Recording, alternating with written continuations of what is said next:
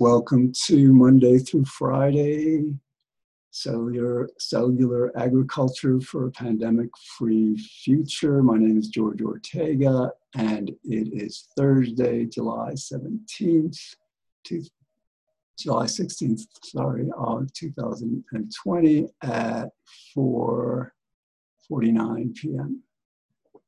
Okay, so let's start with a question. Let's imagine for a moment that we're a year and a half, 2 years away from today, and everything is in the new normal. You know, we no longer have to distance like we are now, and our economy is back the way it was. So we begin to consider a question. We kind of have this feeling we don't want something like this to ever happen again. So the question becomes, how much, and the other part is like, we will have spent however much money it will take to repair our economy and get us to this new normal. So the question becomes, what percentage of the money we spent addressing this COVID-19 do we believe is prudent, is important to spend to give us the best chance, the best possibility of preventing future pandemics like the coronavirus? And when I was thinking about that question before, I'm wondering, well, I'm guessing that some people might say, what, 5% of what we spent, 10%? It's a difficult kind of an answer to come up with. But let's say, it seems like 5% seems reasonable. Okay, so going with that, let's turn to the theme of this series. As I've been saying, we'll continue to say, there are the best, the ideal way of preventing future pandemics is, it really actually doesn't cost anything. If we were much better people, collectively, our entire world, we would simply stop eating animals, stop farming animals. Because without the contact, between those farm animals and we humans, and then obviously between farm animals and animals like bats and rodents that are like the first stage in this contagious chain that leads to us. Without those farmed animals, we would be in a world that would be similar to a great extent, or to this, in this sense, to pre-agricultural society, pre-domestication of animals, where there was no livestock. There were hunter-gatherers, and actually maybe, because even like hunting, before that, perhaps there was a time when, like if we want to be religious, like before the flood, everybody was a vegan. I'm not sure if that's accurate scientifically, historically, but the point is that, like, we could do that. In other words, like, that represents our best protection against future pandemics. And it wouldn't cost us anything. Okay. But, we have to be realistic. We have to ask ourselves, well, how willing would we here in the United States and everybody throughout every country of the world be to forego, meat, fish, eggs, milk, seafood. I mean, like, shellfish and all, whatever we eat now. I mean, how willing would we be to just completely change our diet? And I think, realistically, that would be a challenge that I'm not sure we as a species are morally evolved enough to meet. I mean, and I say this, I think very convincingly, in the sense that just the fact that we pay people to abuse and torture our farm animals just so we could have cheaper meat kind of demonstrates our limited morality. So, or limited control of our passions, our desires. So, all right, so that's the ideal way. And if this pandemic had occurred pre-2013, when Mark Post premiered the first hamburger patty completely created outside of an animal through cell culture technology, cellular agriculture, then that would have been perhaps very necessary. Yeah, I mean that would have been our only option. Otherwise, we'd have to live in fear. So I mean, there are two other options that we have now. And, the first is, like, now that we have this new technology, we're very, very fortunate to not have to make that choice between, carnism and veganism. So then we're at the point where, well, okay, we have this research, and 40, 50 startups trying to solve the research challenges, the research and development challenges, to scale up production, to go from growing, they can now grow, for example, beef, pork, chicken, duck, seafood. They can grow this in labs now, but in order to grow these products, these new food products, in sufficient quantities to feed the world, they have to solve certain, again, research challenges. And so then the question becomes, going back to our initial question, well, how much, the last part of this is, like, right now, it's a nascent field. It started in 2013, and there's about $1 billion invested in it.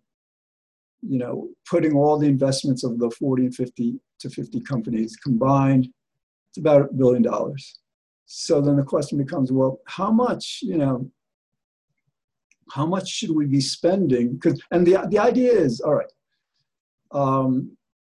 if we continue researching with that level of investment, let's say, they go from 1 billion to a year or two, 2 billion or 3 billion.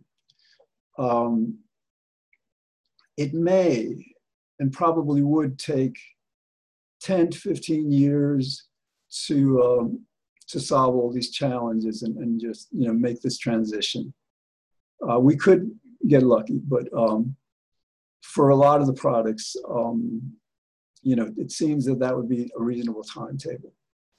But, again, imagine if, rather than spending $1 billion or 2 or 3, we were to spend 50 billion, to bring many, many more researchers, biologists, engineers, these professionals to solve these problems. Because, like, again, one of the reasons these problems have not been solved yet, and there's a certain kind of like pace at which they're going, is because first, there aren't all that many researchers working on this. 40 to 50 startups, some of them only have, a handful of staff. Some of them have a bit more, but very few people on the planet. Some people they're beginning to work on it more, universities, basic research, but still, compared to so many other areas of research in the world, it's really an extremely limited supply of people, of resources going to this. So, scale up, $50 billion. Now, we started, suggesting, well, it seems like it would make sense to spend like 5%, of what we had to spend on this one to prevent all future ones, right? To give us our best chance. And our best chance really, if we get this right, when we get this right, because I think we will, we could probably be at least 95%, perhaps 99% safe of these pandemics. We just have to, like, again, if there's no contact, we may have to close zoos, things like that also, which, that's another kind of like form of animal abuse. But it's primarily the agriculture industry, the livestock industry. So if we do that, we can be very, very safe from future pandemics. So, if 5% seems a reasonable amount for that. Well, the $50 billion that I just suggested, compare that to what Forbes reported on June 2nd in an article, was an estimate by the Congressional Budget Office for how much they estimate will be spent by the United States alone to address this pandemic financially. And they, the figure they came up with was $8 trillion, okay? So what percentage of $8 trillion is $50 billion? It's not 5%, it's not 4%, it's not 3 or 2 or 1%, it's 1/2 of 1% of that expenditure. And I'm saying this because if you ask the average politician, if you demand as a citizen, listen, we need to spend, $50 billion now, not next year, not in 3 years, we need to spend this now so that when this distancing, this economic closing is finally lifted, when we're back to this, when we're at this new normal, whatever it'll be like, we don't have to live in fear of the next pandemic. So if you ask most politicians something like that, unfortunately, they are not the most virtuous people. Most of them are much more concerned with being reelected than with doing the right thing. And that's both parties, Democrats and Republicans here in the United States. But they respond. So if we as a population, as voters, as their constituents, demanded they do this, I think they would. They would see there would be such a, just take, for example, the Black Lives Matter movement, where people went out into the streets and all of a sudden, the Confederate statues came down. Policing here in New York City just lost $1 billion in funding. Major changes happened because of that, because people demanded it. So that's where we are now. We have to demand of our politicians that we invest this money as our best way of being free of future pandemics. Now, again, as I said yesterday, and as I found out recently, that's not our only, fortunately, means of defense against these future pandemics.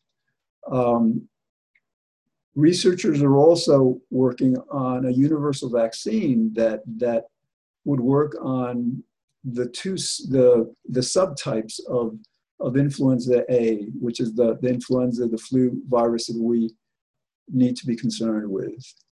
H1N1, H5N1, H3N1, there's different subtypes. And, they're working on a vaccine that would work against them all, and not just work for a year or so, and then you have to do it again, but ideally for 10, 20 years. Now that may not, we may have to start with yearly vaccinations, but that's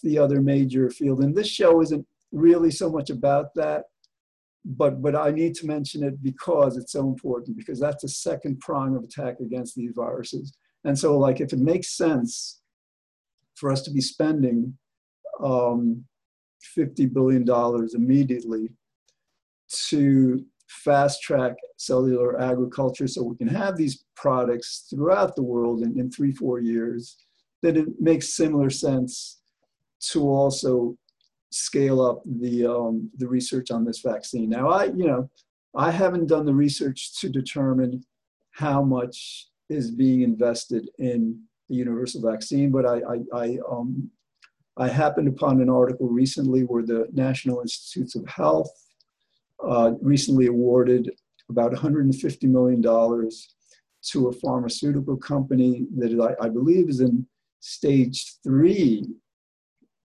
trials of a prospective universal vaccine that may not be perfect. They still have to, but I think what I'm trying to say is, like, there may not be that much being spent on a universal vaccine. So instead of spending just $50 billion on cellular agriculture, we probably should be spending $50 additional billion on a vaccine.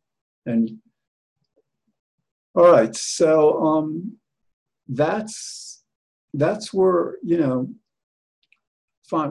We have challenges that we have to address now. A lot of the states, like the governor of Ohio, this Republican, I mean, the guy, he's completely clueless, completely irresponsible. He just, like, signed an executive order that prevents cities and towns and counties in Ohio from requiring masks in public. I mean, that's criminal. That for the governor to do that is criminal. And so we still have, one of the challenges we have today is to stand up against things like that. So we're doing as much as we can, so we're testing as much as we can. There was a news report yesterday where the doctors in certain places, because there's a lack of equipment, that the gowns that they wear and the masks and all, they're having to reuse these gowns that are supposed to just be a one-use gown.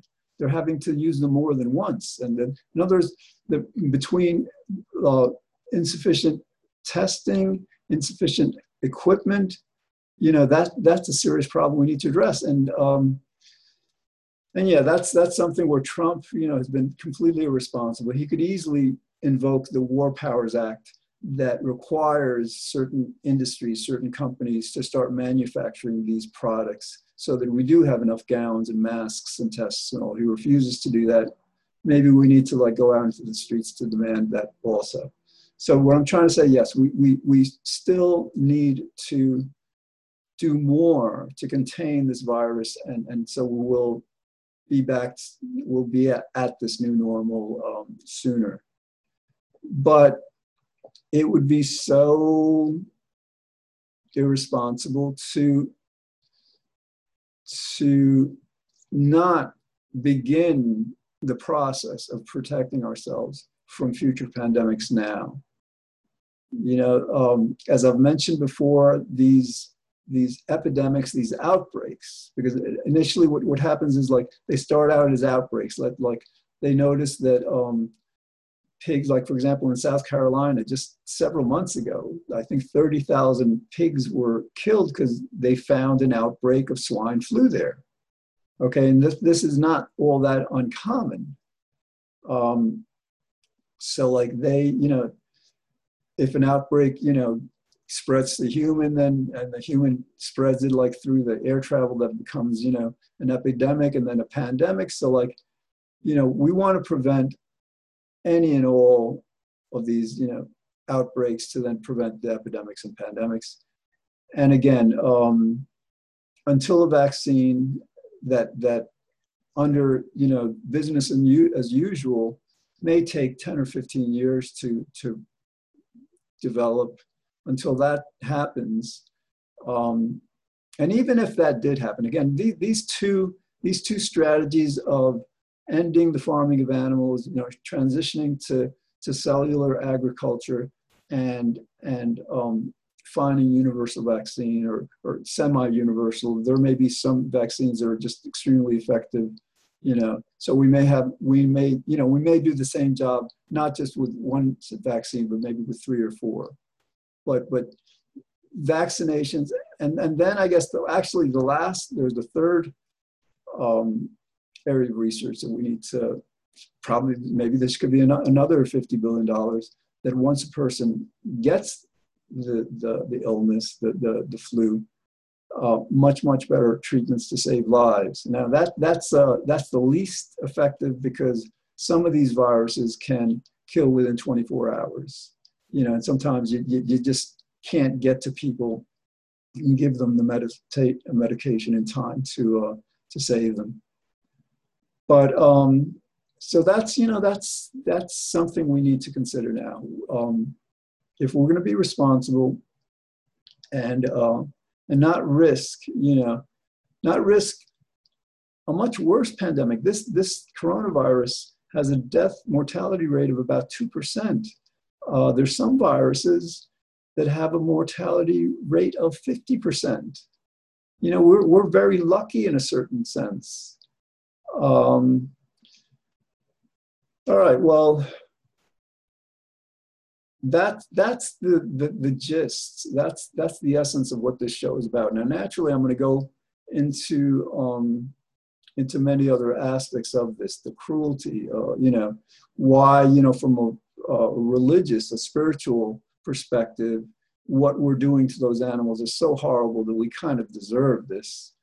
You know, from my perspective, I agree with Einstein and Freud and Darwin and Newton, you know, our top 4 scientists, that we don't have a free will, that, you know, this idea that we do is just mistaken. So I don't fundamentally blame us for this, but I do have the recognition that nonetheless, even though it's not fundamentally our fault that we're abusing or paying people to abuse these animals, God, nature does punish us to the extent we do.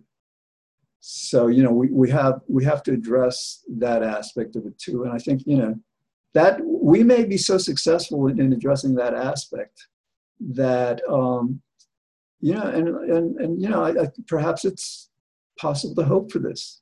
Perhaps in a year or two, people will see, you know, the devastation that's been caused, and people will be able to confront their role in it.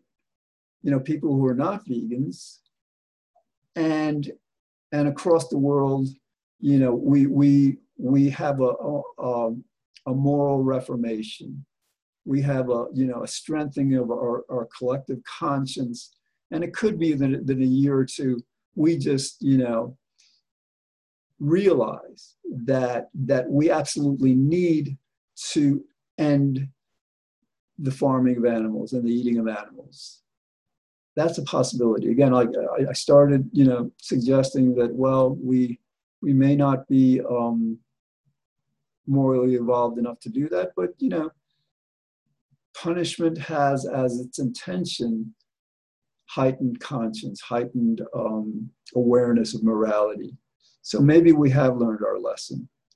And I think, you know, because one good thing about this show is, like, as I present these ideas, you know, day after day after day, Monday through Friday, week after week, new ideas will be coming to me. So, like, the nature of this message will change. I you know, having just suggested that it is theoretically possible that within a year, we decide to just end the farming of animals and transition to, I mean, we don't even need, again, we don't need to wait the 3 or 4 or 5 years and spend the $50 billion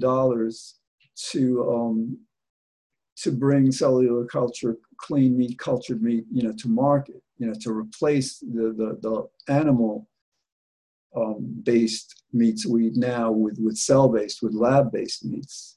We could ideally, and I think I'm gonna begin to promote that message too. There's about 2% of us. I've been a vegan for about 15 years. And vegans will tell you, I mean, science will tell you that veganism is a much, much healthier diet than being an omnivore or a carnivore.